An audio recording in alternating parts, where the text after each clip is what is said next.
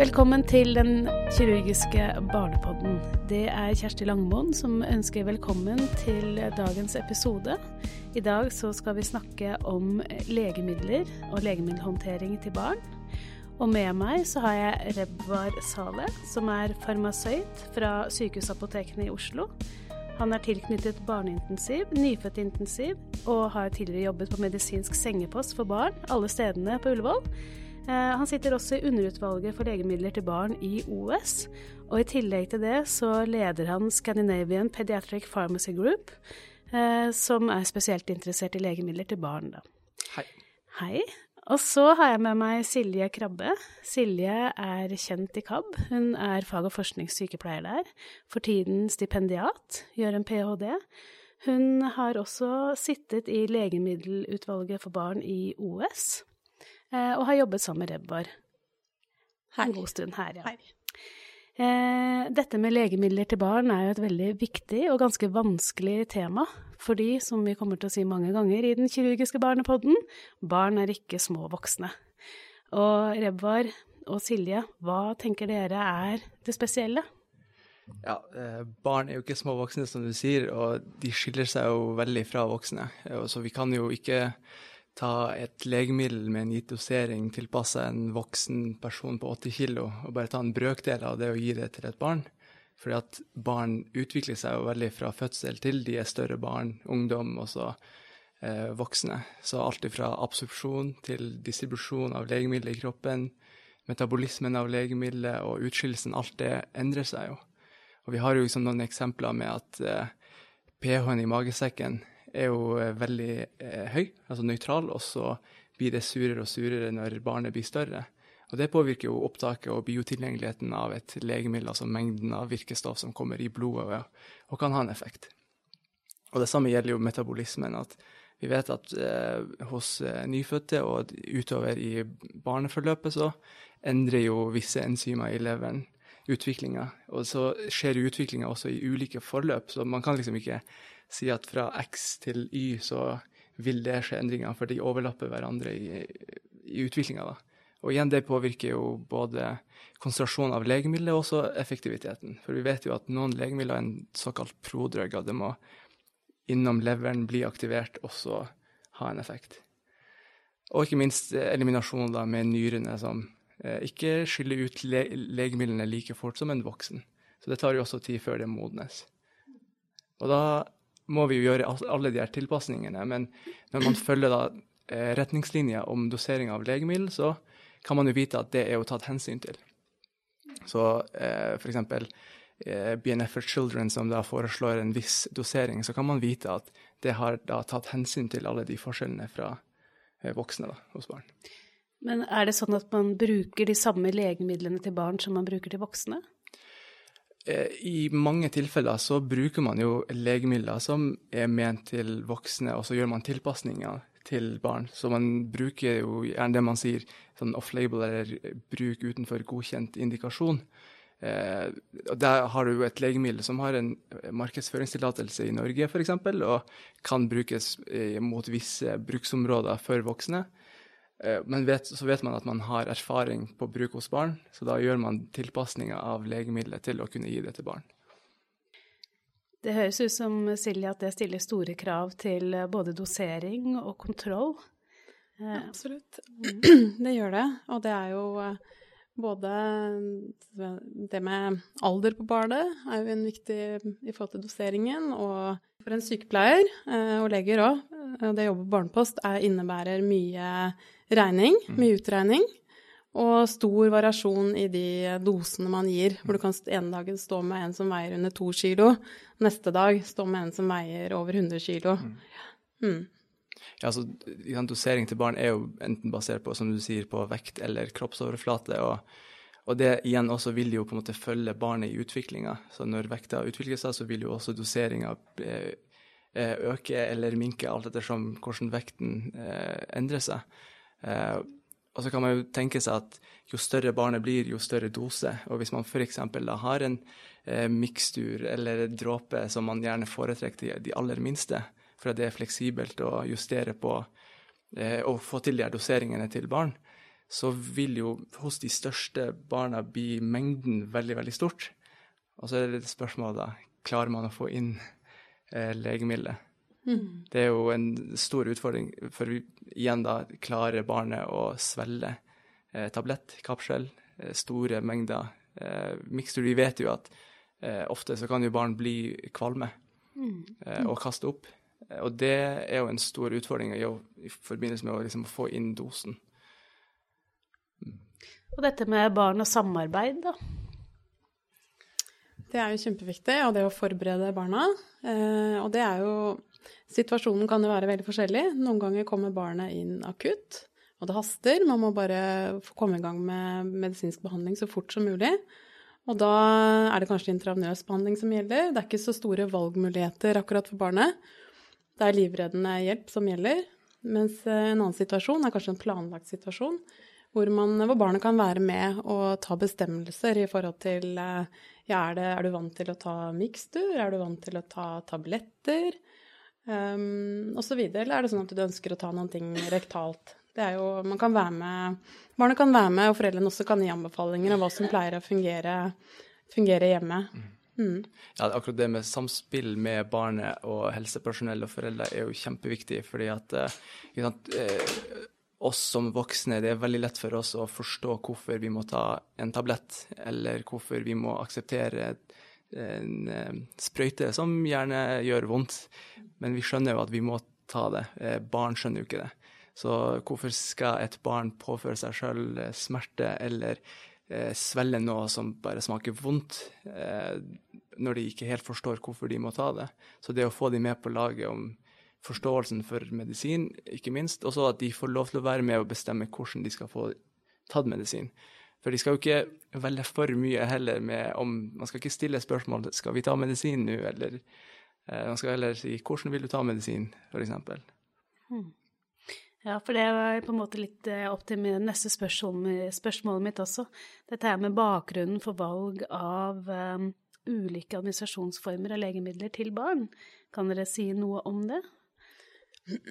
Ja, altså det jo mye brukt på sykehus, som selvfølgelig også mye hjemme. Det med perorale legemidler, enten som tabletter, altså det ulike former der også, men og brustabletter, miksturer, smeltetabletter, men det jo ikke alle legemidler som finnes i alle former, selvfølgelig, men sånn som for eksempel Paracet, som det vanlige, noe vi bruker mye på KAB, finnes jo i mange forskjellige formler, så der det litt å velge mellom.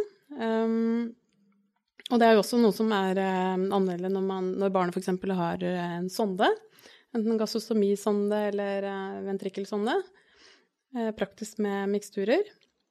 Det jo også rektalt som man kan bruke hvis barnet med på det, og det jo spesielt kanskje til de minste barna, og noen større barn kan jo også velge det, synes at det greit. Så det jo inhalasjoner, som i dag enten kan være faste medisiner som barnet står på, for eksempel ved astma, eller at de har postoperativ, tar utfordringer i forhold til lungene, altså øre, luftveier eller nedre etter operasjonen, hvor de trenger å få inhalasjoner. Så det jo noe vi bruker mye da på posten, intravenøse injeksjoner eller infusjoner. Og det jo enten når barnet har veneflon, eller om det har en CVK, så jo det som man kanskje bruker første døgnet for eksempel etter en operasjon, hvor det kan være litt dårligere opptak via tarmen. Og da det tidligere, så brukte vi jo felleskatalogen ganske mye når vi skulle prøve å forsøke hvordan man skulle administrere disse intravenøse legemidlene, men det var jo litt sånn ulik praksis der, og man spurte gjerne en som hadde jobbet der lenge, hvordan pleier du å gjøre? Og så ga man det sånn som man tenkte var en god måte. Nå, fra 2009, så ble nettverket for legemidler til barn opprettet. Et nettverk som skulle jobbe for trygg og sikker legemiddelbehandling. Og de har laget det som kalles for blandekort, som på veldig mange intravenøse legemidler. Og det har jo vært et kjempeløft for sykepleiere på post, som gir intravenøse legemidler. Det står både hvordan du lager stamløsningen, hvordan du kan fortynne det, holdbarheten, vanlige bivirkninger, og det veldig tidsbesparende, og ikke minst til beste for pasienten. Og disse her er jo også ment til at alle avdelinger i hele Norge som behandler barn skal kunne bruke. Så det er jo nasjonale blandekort og de har jo også egne opplæringsmateriale, altså undervisningsmateriale på hvordan blandekortene skal brukes. Og på nettverket sine hjemmesider på legemiddeltilbarn.no så kan man gå inn der og faktisk finne alle blandekortene elektronisk tilgjengelig. Og i tillegg da så finnes det jo et forord da, som forklarer veldig nøyaktig hva er meningen med de ulike kolonnene som Silje nå nevnte. Så det er et utrolig fint verktøy til å sikre, eller kvalitetssikre da, bruken av intravenøs legemidler til barn da.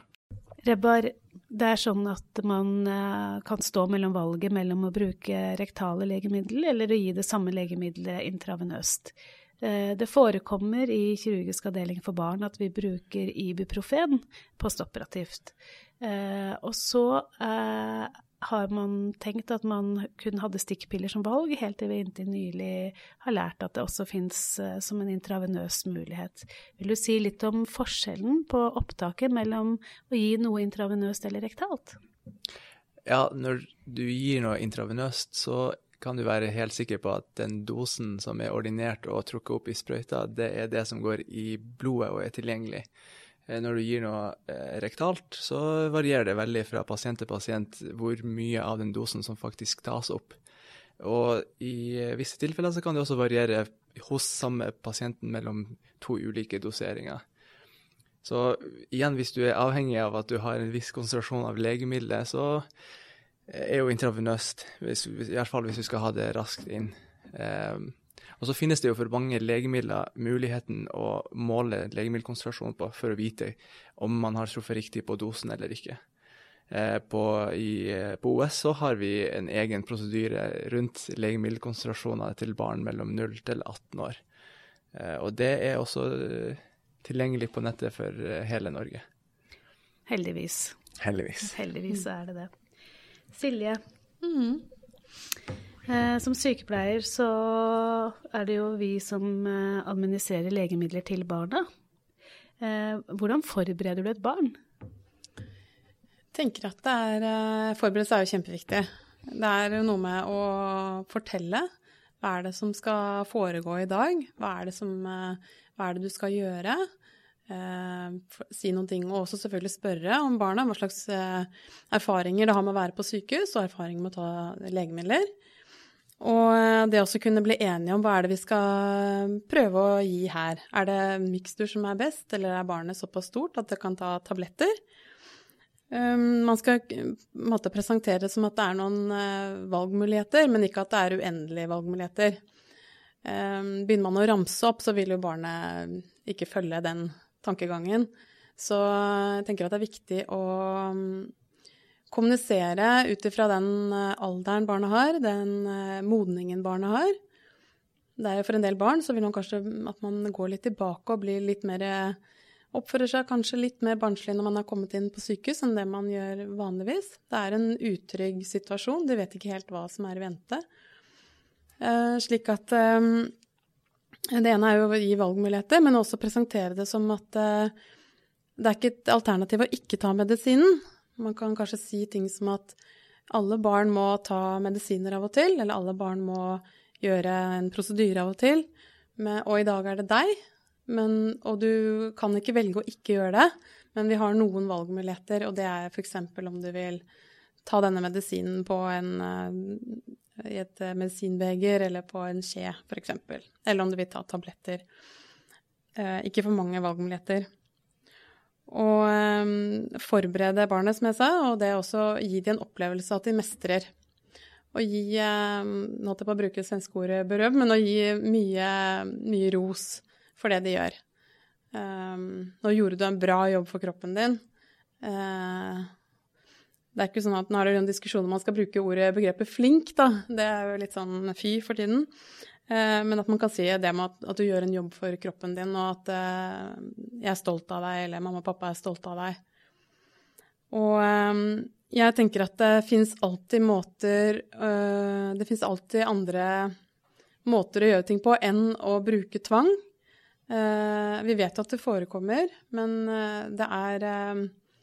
du får kanskje barnet til å ta medisinen den ene gangen, Men neste gang så blir det problematisk. Og det å holde barn gi medisin inn i munnen imot deres vilje eller rumpa, det tenker jeg at det finnes alltid andre måter å gjøre det på.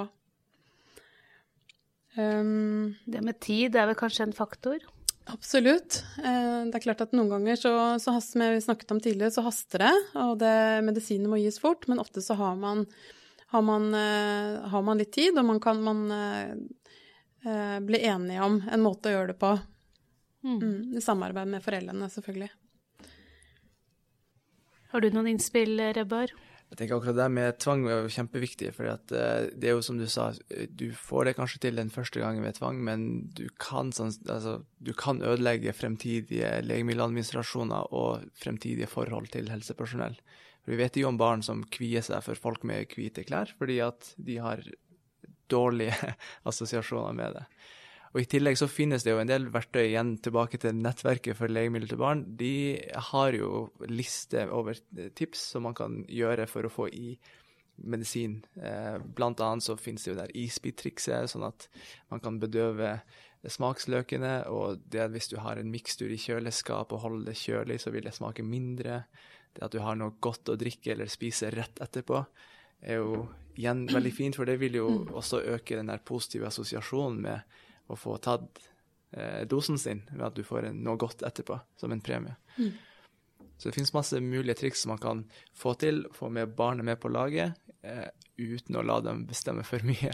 Jeg tenker at vi er veldig heldige i OS som har 2 sånne store kompetanseprofiler, som man har i farmasøytene, men også fra deg, Silje, som har lang erfaring og har sittet lenge i legemiddelutvalget, eller underutvalget for legemidler for barn i OS. Det er kjempebra. Heldigvis så skal dere være med i en episode til, som kommer litt senere, hvor vi da skal snakke om dette med trygg legemiddelhåndtering. Så tusen takk for at dere stilte opp nå, og velkommen tilbake neste gang. Takk selv.